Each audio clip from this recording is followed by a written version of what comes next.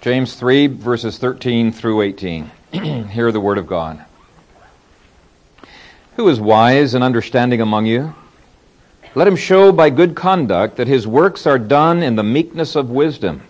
But if you have bitter envy and self-seeking in your hearts, do not boast and lie against the truth. This wisdom does not descend from above, but is earthly, sensual, demonic. For where envy and self-seeking exist, confusion and every evil thing are there. But the wisdom that is from above is first pure, then peaceable, gentle, willing to yield, full of mercy and good fruits, without partiality and without hypocrisy. Now the fruit of righteousness is sown in peace by those who make peace. And all God's people said, Amen. Thank you, Lord, for this word, and it is our joy to submit to it. I pray that you would anoint my lips and enable me to faithfully develop the teaching here, and for us each one to have that word quickened to our hearts. We pray in Jesus' name. Amen. You may be seated. Most Americans have taken an IQ test at some point in their lives, and there are many Americans, especially in the business world, who have taken an EQ test. EQ measures the emotional quotient, but how many here have taken the WQ test? Okay, well, James has a WQ test that measures the wisdom quotient. And the reason we need a test is because a lot of what passes for wisdom is really not wisdom in God's eyes. And I think it's helpful if we understand why it's important.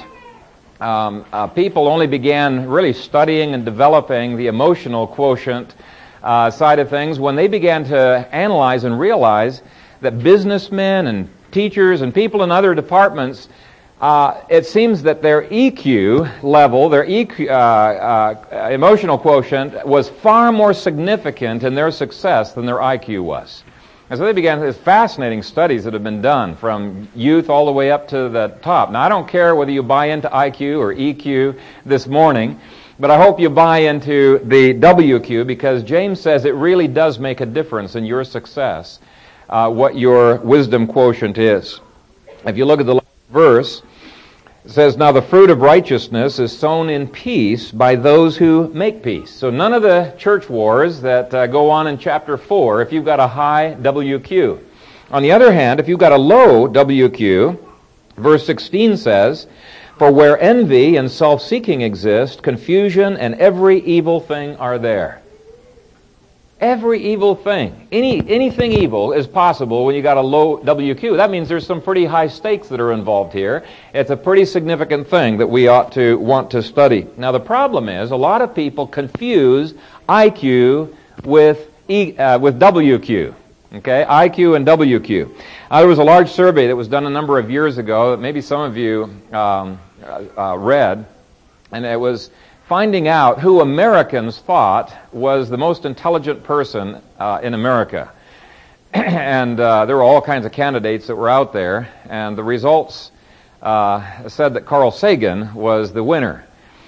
And he's dead now, but the people really were impressed with his IQ, and there's no question about it. He did have a high IQ. But God thinks that intelligence is way overrated.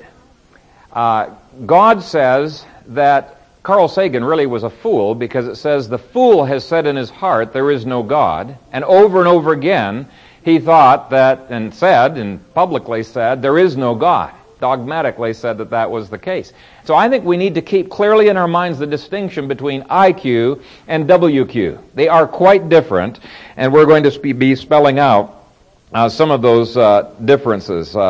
According to the Scripture, there are people who have can have a very low IQ, and yet have a very high wisdom quotient. On the other hand, there are people who have a very high IQ, and they would register in God's books a 0 on the wisdom quotient. And it's not just atheists. In fact, James is not even talking to unbelievers. He's talking to people in the church. He's talking to people who knew a lot and said a lot and had enough experience that at least some people thought that they had wisdom. But in reality, we're showing immaturity and foolishness and disqualification for teaching. And I've met Reformed teachers who I'm uncomfortable being around because they got a chip on their shoulder and it seems they cannot enjoy a conversation with you unless that conversation involves ripping somebody to shreds theologically. And you wonder if you're going to be the next one that's going to be skewered or diced to pieces with their theological sword. They don't have the peaceableness and the gentleness and the willingness to yield and the mercy and the other things that James says always accompany God's wisdom. In fact, probably the worst part, according to James here, is that they have a wisdom without works. Just as we can have faith without works and words without works, here he's saying there is a wisdom without works. And let me just give you an example. They can tell you everything that's wrong about some Arminians' methodology of evangelism, but they will not involve themselves in evangelism at all. They can tell you everything is wrong theologically with the pro-life movement, but are they involved in trying to affect our society? No, they're not. And so they've got a wisdom without works. And we're going to be seeing that as far as James is concerned, it's a useless wisdom. What kind of wisdom do we have? Chapters 2 and 3 describe that faith without works is useless, words without works is useless, now wisdom without works is useless. Do you get the impression he thinks works are important? All the way through this book, he keeps saying, show me, show me, show me. I want to see your works. Where is the evidence of God's grace in your lives? Now, these people obviously had enough knowledge that a number of the people wanted to be teachers. That's the implication of verse 1. And James pops their bubble. He says that they were disqualified for teaching by their immaturity. And their response might be, but you said we're supposed to be showing our faith with our works. This is my works. This is my gifting, is teaching. And so I'm trying to demonstrate my faith by my works. And what James did is he opened up their understanding for what an incredibly dangerous tool the tongue is in the mouth of an immature person. Now, in the process, in verses 2 and 3, he also says it's an incredibly and wonderfully powerful tool that the righteous, the mature person, can use to tame his body, to harness his body. We explained how all of that worked, but he was emphasizing that it's dangerous because he was trying to talk these people out of becoming teachers. Until they had learned some maturity in their lives. And he pointed out that we waste and we destroy other people's lives in the way in which we debate theology. We gossip under the guise of taking prayer requests. We slander brothers in the name of theological integrity. Our tongues become weapons to tear down brothers and destroy brothers rather than to build up brothers and to reconstruct them. And we saw in verses 13 through 18, well, actually, all the way through, James is not just rebuking them, he's also giving them the solution. And we saw all kinds of practical steps that he gave for conquering the tongue. Now, in ourselves, we cannot conquer the tongue. He makes that very clear there. No man can tame the tongue. But praise the Lord, we're not in ourselves, are we? We're in Christ Jesus. And so he gives us all kinds of ways that we can, by God's grace, do all things. I can do all things through Christ who strengthens me, is what Paul says. And so we looked at 12 practical steps for changing our speech in this chapter, and then we quickly looked at another 3 in chapter 4. Now backing up, in verses 13 through 18 of chapter 3, we saw how this directly relates to the problem of speech. If you do not conquer the inward motivations that lead to the bad speech, you're never going to be able to lick that speech problem. And so if you've got bitterness in your heart, it is guaranteed it's going to come out in your speech at some point, no matter how hard you try not to let that bitterness come out. If you've got envy that he talks about there in your heart, it will manifest itself. You're trying and trying not to say something, and then you kick yourself. Out it came. Okay? It's because of those motivations. They have not been mortified. They have not been crucified on the inside. And so we saw it's not enough to abstain from speech and just keep your mouth shut. Just like it's not enough to abstain from food to conquer gluttony or abstain from alcohol to conquer drunkenness. Abstinence is not the solution, nor is adding all kinds of spiritual speech, and becoming a teacher. He says that's not the solution. The solution is to go to the heart of the issue, which is the issue of the heart, and conquer those motivations. And so we've already dealt with verses 13 through 18 a little bit, but the way he builds his topics, it's like really hard to make breaks because they're all kind of connected. He brings up a new topic, but somehow that topic relates to what he was talking about before. So we're going to have to keep, coming back and overlapping a little bit. Now in verse 13, and this is Roman numeral 1 in your outline, James addresses the same people, and he pops another bubble that they have been blowing up in their pride. These people who aspired to be teachers did so because they were intelligent and they had a good grasp of theology. I think that's obvious in the book. But James gives them a challenge. In verse 13 he says, "Who is wise and understanding among you?" And there's a bunch of hands go up in the congregation. And he goes on and he says, "Let him show by good conduct that his works are done in the meekness," not in the pride, but in the meekness of wisdom. And I suppose some of the hands at least, came down because what they were thinking about is a little bit different than what James was thinking about at that point. The wisdom from above is very much interested in conduct, and it's very much interested in showing. God says you cannot hide it. If I've given that wisdom, it is going to burn within you. You are going to demonstrate it in some way. And so that word show is a very key word. Whenever James does that word show, brings it up, he's saying, hey guys, the proof of the pudding is in changed lives, and I want to find out how your life has been changed by this wisdom that God has given to you. True biblical wisdom is always going to manifest itself in a different way than the world's wisdom. Now, earlier he had said, show or demonstrate your faith with action, show or demonstrate your teaching with action. Now it's show or demonstrate your wisdom. In the Hebrew model, and this passage is clearly rooted in the Hebrew Old Testament, the Hebrew model is quite different than the Greek model on wisdom. The Hebrew model is involved in real life living, getting your fingers dirty, involvement in the lives of other people. Whereas the Greek model was purely intellectual. In fact, sometimes it had absolutely no relevance to life. It was just a mental puzzle that you went through. You read some of the Greek philosophers, and it gives you a great head trip, but it does nothing for actual living. And so the Hebrew model is quite different idea than what the Greek philosophers had. And so the question I want to ask this morning is, what difference has biblical understanding made in your life? Do you study the Bible with the Greek model in mind, where you just delight in filling your head with facts? And if that's the case, he says, who is wise and understanding among you? Let him show by good conduct that his works are done in the meekness of wisdom. We've got to be concerned about conduct.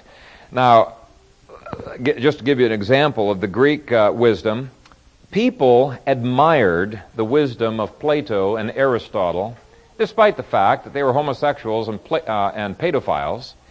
But there was a disconnect in the way they thought of wisdom. There was a disconnect between thinking and living.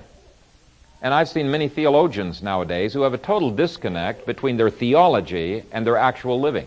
God gave theology to change us. The doctrine of the Trinity should have practical ramifications in the way we live. He did not give it just for our intellectual enjoyment. Did you know that Stalin, the dictator in Russia that murdered how many million people, 30 million or something like that, did you know that Stalin was very, very knowledgeable in the Scriptures, was a theologian in his early life, planned to go into seminary, and many people thought he was a promising young man for ministry. He had memorized more of the Bible than most of you, perhaps more than all of you have memorized, and yet it had no impact on his life. We ought not to think that our flesh is going to automatically rebel against biblical knowledge, or that Satan's going to be troubled when we're learning biblical knowledge. So long as that knowledge is not affecting and changing you. Boy, he's going to get ticked off if it starts producing changes in your life. And so this morning I want to analyze the difference between mere intellectualism, which many people have achieved, and the life-changing wisdom that he gives. And I should have put some definitions in your outline, and I failed to do that. But let me just quickly review 4 words that we looked at in chapter 1. Chapter 1, we looked at the words knowledge, understanding, wisdom, and prudence. And knowledge means just acquisition of information. You're opening up your head, you're pouring the data in, data input. And so maybe you're memorizing some scriptures that relate to child rearing.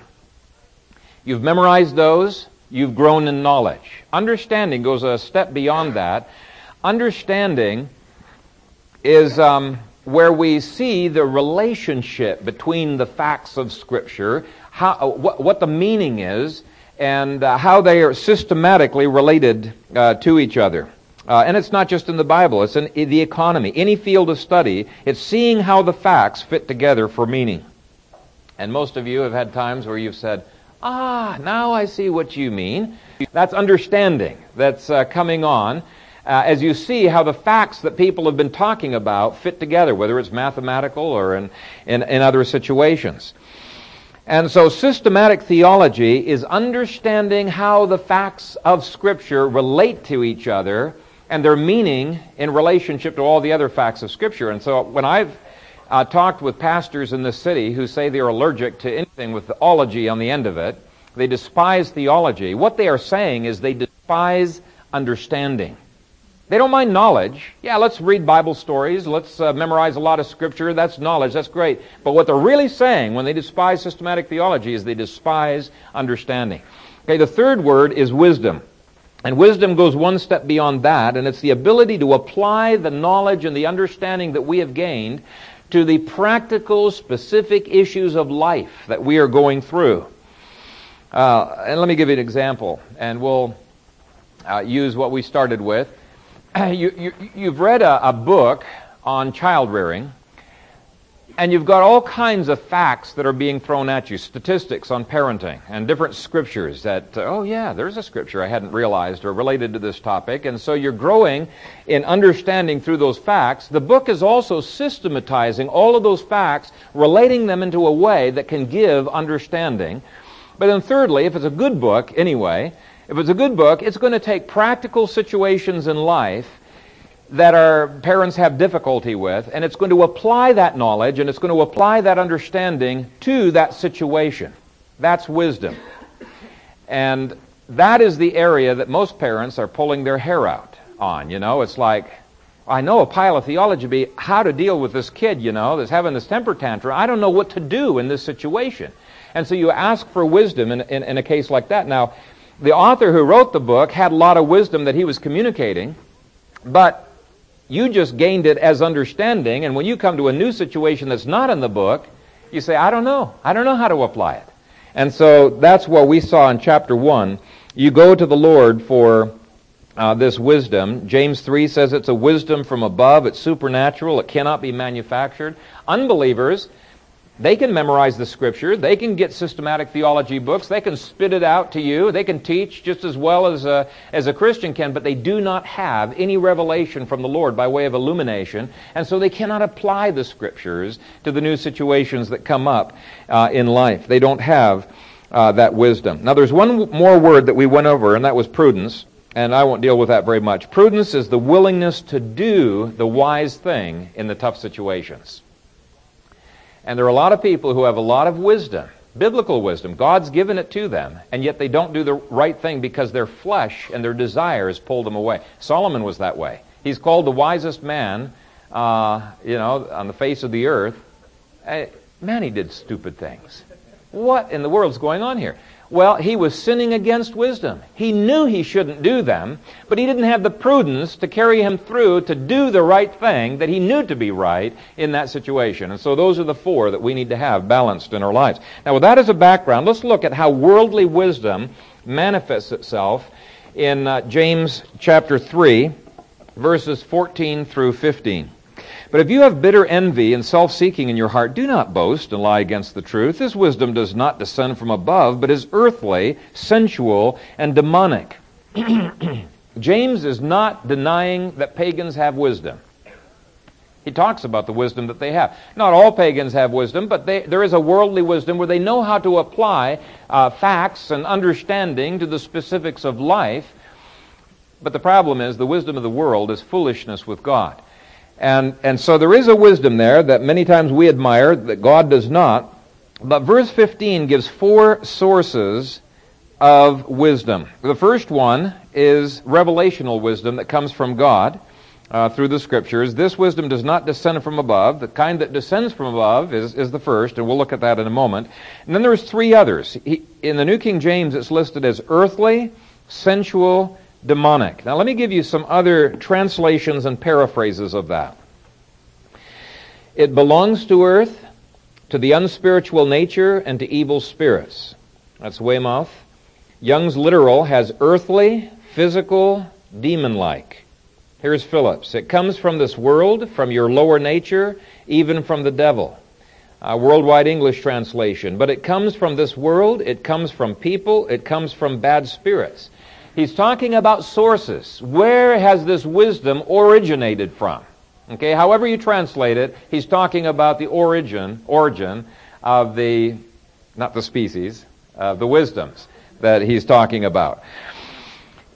And I've put into your outline there 3 words that are biblical. It's a biblical phrase that summarizes that: the world, the flesh, and the devil. Another way of saying it is you're getting wisdom from the culture around you, or you're coming up with it yourself, or you're getting it from demons. And really, logically, there aren't any other alternatives, are there? Unless there's space aliens, which there aren't. If it's not a wisdom that's come down from above, the only other options are you're getting it from the world around you, you're making it up yourself, maybe like Karl Marx and Darwin, and some people have made up all kinds of, well, maybe they got it from demons, who knows. But then the 4th category is the demonic. And if you're honest with yourself, I think you'll have to admit that a lot of the wisdom that we use in daily living cannot be traced to the Bible. It's stuff we just picked up by osmosis, just by living, from our childhood and from watching TV and in other ways like that. And I want to look at these sources, and I believe that there is a logical order here in terms of emphasis and degree of influence. In America, just like in the ancient world, most worldly wisdom just comes from the earthly influences that are all around us, the TV, the radio, the newspaper that we read. And I tell you, we are constantly bombarded with an incredible amount of information, emails and snail mail and news groups and discussion forums and all kinds of things. And you are bound to be influenced by that at some point in your life if you are not constantly evaluating it by the Scripture. Sometimes it's tiring to say, is this, to evaluate everything, and then we begin to adopt things that are the wisdom of the world without even thinking about it. Now, it's not just the things that we are taught or that we read. Sometimes it's the things that we are caught as well, that we many times catch more than we, just learn from a book, whether it's through voyeurism on the TV or whether it's just watching your neighbor. There's things, we're imitative, right? And we tend to imitate the behaviors of other people. Jesus described this with the demons. You okay? Okay. Jesus describes this with the Pharisees, and he describes it as being the traditions of men, or the doctrines and the commandments of men. And he says your life ought not to be regulated by that wisdom. He wanted his disciples to be regulated by the Word, the whole Word, and nothing but the Word. And he said that actually this man-made wisdom nullified the Scriptures, nullified it. But anyway, we're not discussing the in fact, actually, look at verse 17. Talks there, 7, if you count, you'll see 7 descriptors there, 7 pillars of wisdom. And Proverbs, when it analyzes those 7, it makes clear they're all defined by the Bible, and in contrast to the wisdom of man. But anyway, that's the traditions of men, and your character, your living, will be impacted by that. Now, the next largest amount of wisdom is self-invented. You just wing it, trial and error. You might call this pragmatic wisdom. This is our flesh's contributions, and there are some people who have come up with an enormous amount of wisdom, and they eventually affect the culture, and what they came up with then becomes the next stage of the culture's wisdom. Okay? One of the expressions that you hear a lot about is that you gain wisdom through the school of hard knocks. Just trial and error, by figuring it out. And there is some degree of truth to that, but really, that survival wisdom many times scores just as low as the world's wisdom does. And the reason for that is because of our flesh. It's self-serving, it justifies our sins, it excuses our behavior in very sophisticated ways. And whereas the world's wisdom makes sense to the culture that you're living in, it may not make sense to another culture, but it makes sense to the culture, this fleshly wisdom makes sense to you. At this particular time, it makes sense to you. And the problem is that our sensual nature tends to interpret only what is self-serving as making sense. And you've probably experienced this with your children. You're trying to convince them. Biblically it's just so clear that their behavior is inappropriate and it's wrong from the Scripture. And they're looking puzzled, like they just do not understand what you're saying. I don't understand. You repeat it, and they don't understand. And the reason they don't understand is because they are filtering what you are doing through the grid of their sensual nature. And it doesn't compute. And so we need the illumination of the Holy Spirit to get past that. And again, Scripture makes clear God's wisdom is foolishness not just to the world, it is foolishness to our own flesh. And if you think about it, you can see all kinds of examples where that just doesn't make sense to our flesh. Does it really make sense to say the first shall be last and the last shall be first? Now, God makes it work. By faith we live it, and we see, yes, God's way works. But does it make intuitive sense? I don't think it does. Does it make sense to seek first the kingdom of God and His righteousness, and all these things will be added to you? The world's wisdom and the fleshly wisdom, I think, is quite different from God's wisdom. So that's what James means by pragmatic or sensual wisdom. Thirdly, James does not discount the fact that some people are given insight by the demonic. And we saw last week that Simon Peter had this happen to him. He took the Lord aside with a little tidbit of wisdom. And I just imagine that maybe his ego got stroked a little bit, because a few minutes before, he got the biggest praise that Jesus ever gave to any of the disciples. Flesh and blood has not revealed this to you, but my Father in heaven has revealed this to you. It was a tremendous affirmation of faith that Peter gave. So he said, I guess I do have some wisdom. And he takes Jesus aside and says, now, Lord, this is really not a wise thing to do, to be going to the cross. Really, you ought not to be talking anymore about crucifixion. And our flesh could have contributed that wisdom, and the world could have contributed that wisdom, but in this case, it was not. Jesus looked straight at him and he said, Satan, get behind me. He recognized what was going on. Satan was using Peter as a tool to try to divert him from his purposes. And so there can be even demonic wisdom where we don't recognize that the demonic has even suggested things in our minds.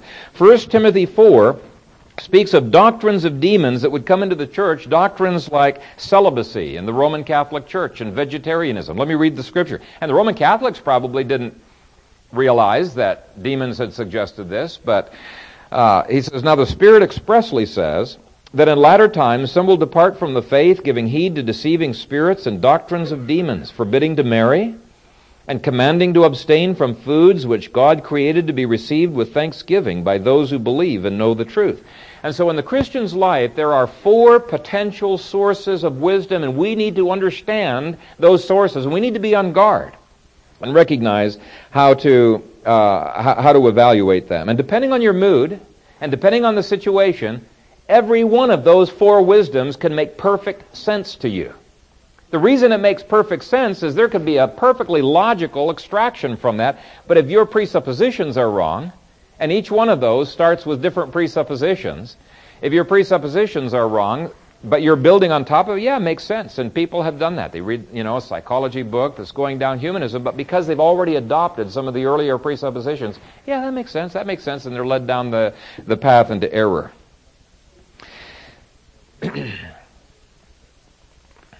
So, question is, if it's so confusing, and it's so easy for us to get sucked in by other wisdoms, how do we tell what is biblical wisdom and what is not? And James says, just take the WQ test. 2 basic questions. First question is, does this line up with the Bible? And since we've already dealt with the sufficiency of Scripture earlier on in James, I'm not going to continue on with that. The second question is, how do I do these character tests? Or how does the other person who is handing out this wisdom, how does he do on these character tests? Because there is always going to be a kind of flavor or character that each of these four wisdoms is going to have. And so what you could do is deduct a point for every characteristic in verses 14 through 16 that you find in your life, and add a point. In fact, if I'd had time, I would have written up a little test for you. But add a point for every test in verses 17 through 18 that is present. By their fruits, they can be judged. And so let's look at some of the things that motivate the wisdom from below. Verse 14, but if you have bitter envy. Now he mentions envy all by itself in verse 16, but here he mentions bitter envy because bitterness and envy frequently go hand in hand. A wisdom that wants the credit and hopes other people won't get the credit and gets really frustrated when they do and you don't get the credit. That is not a wisdom from God. A wisdom that longs for the respect of other people, there's the envy side, and is hurt when other people get it and you don't, here's the bitterness side, is not from God. True wisdom recognizes we are nothing and we deserve nothing. We couldn't have come up with that stuff on our own. In fact, we were so desperate, we were saying, Lord, I can't figure this out. Please give me wisdom. He gives it, and for you to take the credit would seem so foolish. And so there is such a recognition of a person who is constantly walking in wisdom, recognizing God has to give it, that he is nothing, that you can tell by the character of pride and envy and some of these other things, whether it is a true wisdom from God or not. Many times people put heavy-duty copyright notices on materials that they say they got from God, God's wisdom. And the question is, well, who owns this? Is this God's or is this yours? Now, I don't have a problem with copyrights. I put copyrights on stuff too, so that I can preserve the right to freely distribute this material that the Lord wants. He gives wisdom so that we will distribute it, right? Larry Burkett, he didn't copyright a book. Somebody else stole it from him, and he was never able to publish it or distribute it. This other person had it. And so there's a good use for that. But I think we need to evaluate what our attitudes are. Is there envy? There should not be envy or bitterness. In verses 14 and 16, he nails self-seeking of every sort. How is our wisdom used? Is it only for our benefit? For our self-aggrandizement? Every apostle really blasts people who used wisdom in order to enrich themselves. Used wisdom only if somebody, well, what's in it for me if I'm going to share this with you? You know, that kind of an attitude really blasted them on that. Are we generous with our wisdom or are we self-seeking? Let me give you an example of how this can work out. Jeremiah had been hurt a number of times when he had shared the wisdom of God with the people, and he told himself, he made a vow, I'm just going to close my mouth. I'm not going to speak God's word to these people anymore. And so he tries to hold it in, and he can't. He says it was like a fire that was burning within his bones, and he had to speak. Okay? That's what these fruits are. Anytime God gives something, and it's a genuine wisdom that comes from Him, it is going to have a fruit. In this case, it's going to be something that you're going to be motivated to serve others with. And so, again, if it's selfish, it's probably not from God. Pride. Do not boast, he says. And yet that's all that some forms of wisdom in the church seem to do. Knowledge puffs up, Paul says, but that's not true of wisdom. Wisdom really humbles because you recognize every time God gives it, and He has to give it afresh, moment by moment, it humbles you into the dust of recognizing you are totally dependent upon God. So another way of saying it is IQ puffs up. WQ humbles. It is quite different. Quite different. Do not boast and lie against the truth. Now, why would a person want to claim to be wise, who wants to teach, and lie against the truth? That's because the truth hurts. It's not popular many times. And if a person has a motivation that he wants the accolades of people, he's going to tend to streamline his teaching to tickle their ears rather than bringing the faithful wounds of a friend. It's going to be really hard for him to do that. And you'd be amazed at the number of times I've had pastors tell me that they would not touch certain passages or certain topics with a 10-foot pole because they would lose members over it. Suppressing the truth. In verse 16, James says that the eventual result of such wisdom is confusion and evil triumphing. Is there a lot of evil that's triumphed in the Church of Jesus Christ in North America? Is there a lot of confusion that has triumphed? Absolutely yes. He says, for where envy and self-seeking exist, confusion and every evil thing are there. Now, you don't have to look too far to be able to see people on both sides of the spectrum of this equation of wisdom, but I don't want you to be thinking about other people. I want you guys to be asking yourselves, what kind of wisdom do I have? Am I demonstrating the evil characteristics or the godly fruits of wisdom? Well, let's look at God-given wisdom. Verse 17 says, but the wisdom that is from above. So it's first of all revelational. It's the revelation of Holy Scripture. This is the objective revelation. But in order to understand this and apply it, we've got to have a subjective revelation, which Reformed people speak of as illumination. You've got to have both, or we're not going to have wisdom. Now, Proverbs says we do have a part as well. We've got to dig in the Scripture as if we were mining for gold, the Scripture says. We've got to be diligent if we're ever to grow in wisdom. But then it goes on to say, only God can give the wisdom. Now, it's not a contradiction.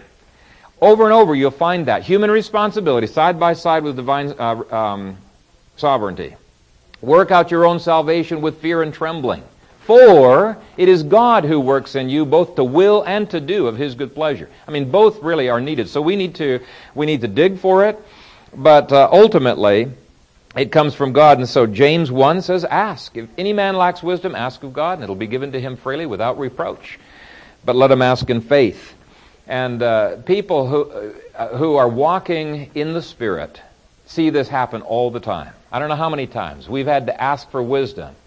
And what 5 minutes before, you're pulling your hair out and thinking, there's no way I know the answer to this. God gives it as you're walking into the situation. He gives the wisdom on the spot as it is needed. And so it's by sovereign dispensation. You pray for it, you claim it. It cannot be manufactured. It's received from God. Now, the second characteristic of this wisdom is that it's used under authority to God. Verse 13 speaks of the meekness of wisdom. And the word meek had a couple of nuances. One of them, let me give you the dictionary definition, not being overly impressed by a sense of one's own self-importance. Well, if you're over and over realizing how much you need God's wisdom, you're not going to be impressed with your own self-importance, are you? And then the other was tamed, being tamed. This word was used to translate wild beasts who had been tamed, like a wild stallion. If he was tamed, this word for meek would be given to him. Even though he was an incredibly powerful stallion, could kill you if he wanted to, he didn't run off in his own directions. He harnessed all of his strength to serve the master. And then there's a third nuance, and that's dependence. And so a person with this kind of wisdom, he's not interested in novelty, or he sticks to the tried and the true of what God has given. He recognizes the source, does not have an overly inflated view of himself. And then true biblical wisdom is developed in the context of service and relationship to others. You will never get real wisdom in the abstract apart from living out life. A lot of people ask for wisdom before they need the wisdom. God typically gives it in the context of where that wisdom is going to be needed. And once it's given, by the way, you better start using that wisdom, or He's not going to give you any more. You're either going forward or you're going backward. And so we need to ask ourselves, do we learn doctrines so that we can avoid embarrassment, or do we learn doctrine to please the Lord? Do we learn doctrine to beat a person in an argument, or to win a person? Do we use the truth to beat people over the head? We've got to ask, what's the character of the kind of wisdom that I have? Now, the main tests of wisdom are seen in verse 17. There's 7 characteristics, and as I mentioned, some scholars believe these are the 7 pillars of wisdom in Proverbs 9:1. Proverbs 9:1 says, wisdom has built her house, she has hewn out her 7 pillars. Now, if those 7 pillars are not in place, the whole house of wisdom is going to crumble to the ground. And the first characteristic is purity. But the wisdom that is from above is first pure. And again, the order is very important. If you put willing to yield before purity, you're never going to have purity, because you're going to be yielding to the wrong thing, right? And so we got to have the order. The wisdom that God gives is something that motivates us to be pure and motivates us to promote purity in the world. Because if we're seeing life as God sees it, which is one of the definitions of wisdom, it's going to grieve us to see that things are not pure out there. It's going to be something that promotes purity. And so anytime you see a wisdom that's careless about purity in their own life, or righteousness in the world, again, question it. The second characteristic is peaceableness. Some people are always looking for a fight with theology. Now, sometimes a fight comes to us, and we cannot avoid it. But Paul says, if it is possible, as much as depends on you, live peaceably with all men. Not just with perfect men, with all men, that we're to live peaceably. We shouldn't be delighting in fights, and yet some people are just incredibly pugnacious when it comes to theological debate. They're always poking holes, always trying to find out what's wrong with this person or what's wrong with that person. And that's not to say that there is this kind of wisdom is going to tolerate heresy. Jesus didn't, and we should not tolerate heresy either, but neither should we just delight in being on witch hunts. You know, some ministries, that's their specialty. That's all they do. They don't build people up. All they do is to tear people down and say what's wrong with everybody. And I don't see that as a wisdom that comes from God. Even Jeremiah, the prophet, he was supposed to tear down, but it grieved him. He wept as he tore down. He was also commanded to build up. Both sides need to be present. One person said there are two kinds of cleverness. One consists of thinking bright remarks in time to say them. The other consists of thinking of bright remarks in time not to say them. And that's the latter that we need to have, okay? Or you're thinking in time, oh, that was a great remark, but I better not say it because it's not going to promote this person's welfare. All it's going to do is stroke my own ego. Okay. The third word's a little harder to nail down. It can have the meaning of gentleness, but also includes the ideas of being considerate, forbearing, not easily provoked. Well, again, based on this, you can find people, it's like, why are they so easily provoked? Why are they so hostile? Why are they so abrasive? Why are they not forbearing? And we need to question such wisdom. Now, it's possible, obviously, just to miss one or two. Just use this analogy. If you thought of those 7 pillars as 7 legs that wisdom is walking along on, you know, if 1 or 2 of those legs is amputated, you might say, okay, it's still wisdom from God. But if they're all missing, they're all amputated, James has said, get out of here. That's not real wisdom. It's dead. It's not even crawling, okay? Your faith is dead. Your words are dead. Your wisdom is dead. That's what he's trying to communicate. If all of these evidences that God's Spirit accompanies wisdom with are absent, you need to question. It's probably a theological wisdom that simply comes from your own flesh. Okay, let's see here. Peaceableness. Gentleness. Paul told the Thessalonians, but we were gentle among you, just as a nursing mother cherishes her own children.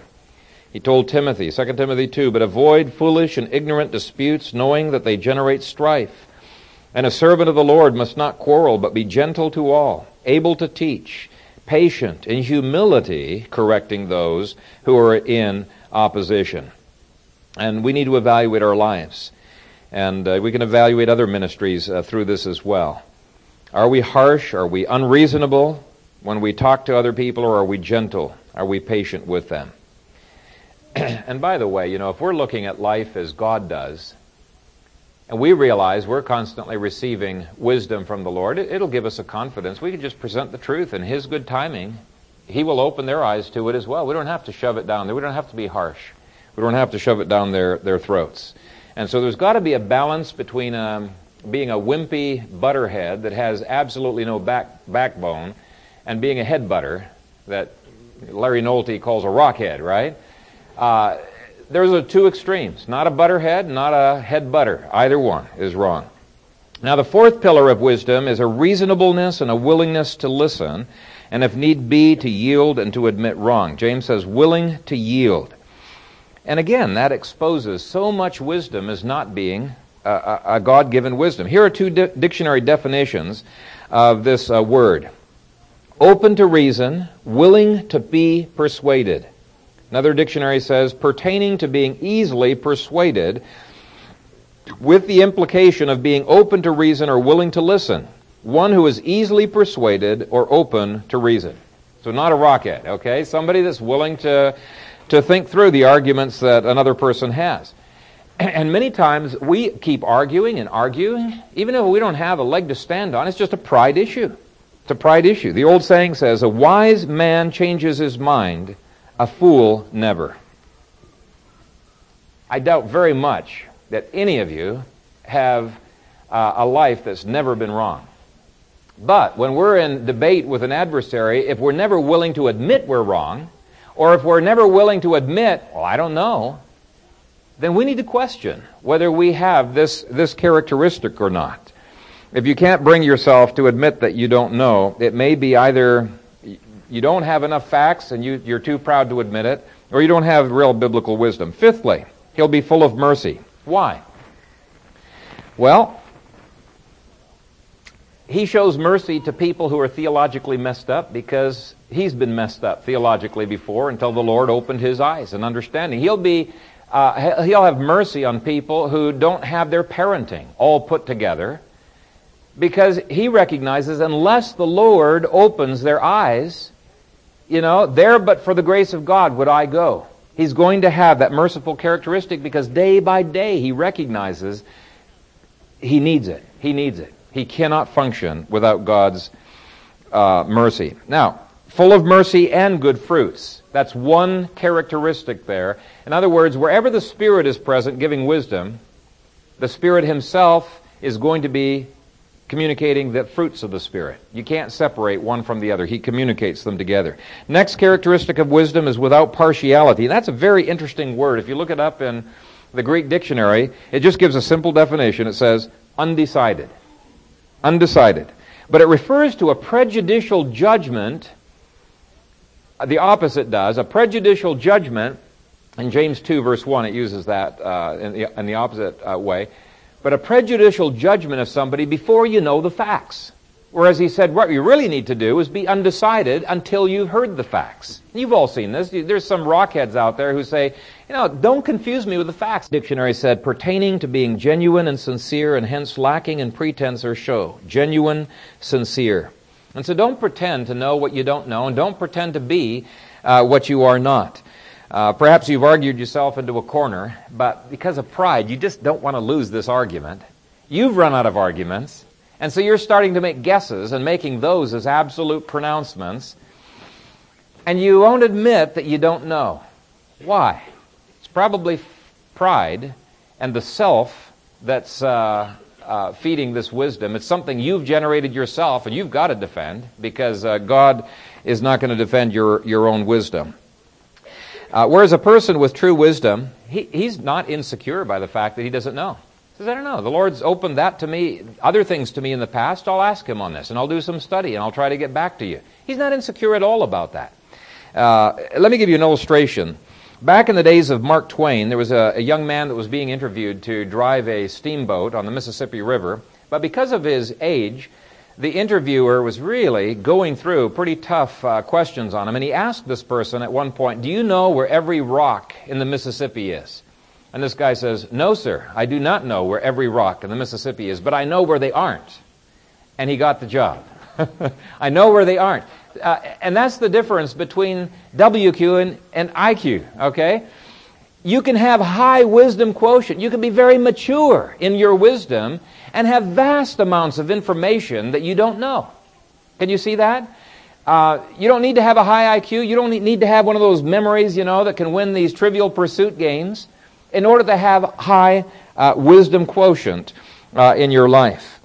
And so we need to ask ourselves, does the wisdom I display line up with the wisdom from above that James talks about here? And if it does not, we need to immediately begin asking, and every day ask for wisdom for the things that we are going through, even the things you think you know, because you may be applying it from not a biblical, but from a self-made wisdom.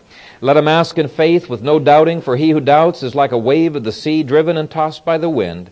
For let not that man suppose that he will receive anything from the Lord. He is a double-minded man, unstable in all his ways. So we ask, how do you grow in wisdom? Well, you grow in wisdom by developing the kind of service that wisdom promotes. He says, now the fruit of righteousness is sown in peace by those who make peace. Now often the NIV interprets rather than translates, but in this case I like their interpretation, and the literal rendering really is a little tough to follow. So let me give you the NIV interpretation. Peacemakers who sow in peace raise a harvest of righteousness. Peacemakers who sow in peace raise a harvest of righteousness. He is saying, if you are a person whom God has made to be wise, there is going to be a peacemaker quality about you. You're going to be sowing peace, and you're going to be raising a harvest of righteousness in the lives of other people. So again, how do we grow in righteousness, in wisdom? It's by immediately implementing the things that God has told us about and sharing that wisdom with other people. It's always in the context of real living that God causes us to grow. And so rather than waiting till a tingling feeling goes down your back, ask in faith, go forth in obedience to the Word, and it's in the context of the doing it that God will open up your understanding. And we just need to make sure we have a wisdom that is lived out, and may He receive all the glory from that. Father God, thank you for your Word. Thank you for the wisdom that you have promised, that you do not even rebuke us when we keep asking you for wisdom. Father, we want to walk in your wisdom, thinking your thoughts after you. And I pray that we would saturate ourselves in the Scripture, your objective revelation, but you would also open the eyes of our understanding and help each one here to be a people who walks in wisdom. In Jesus' name, amen.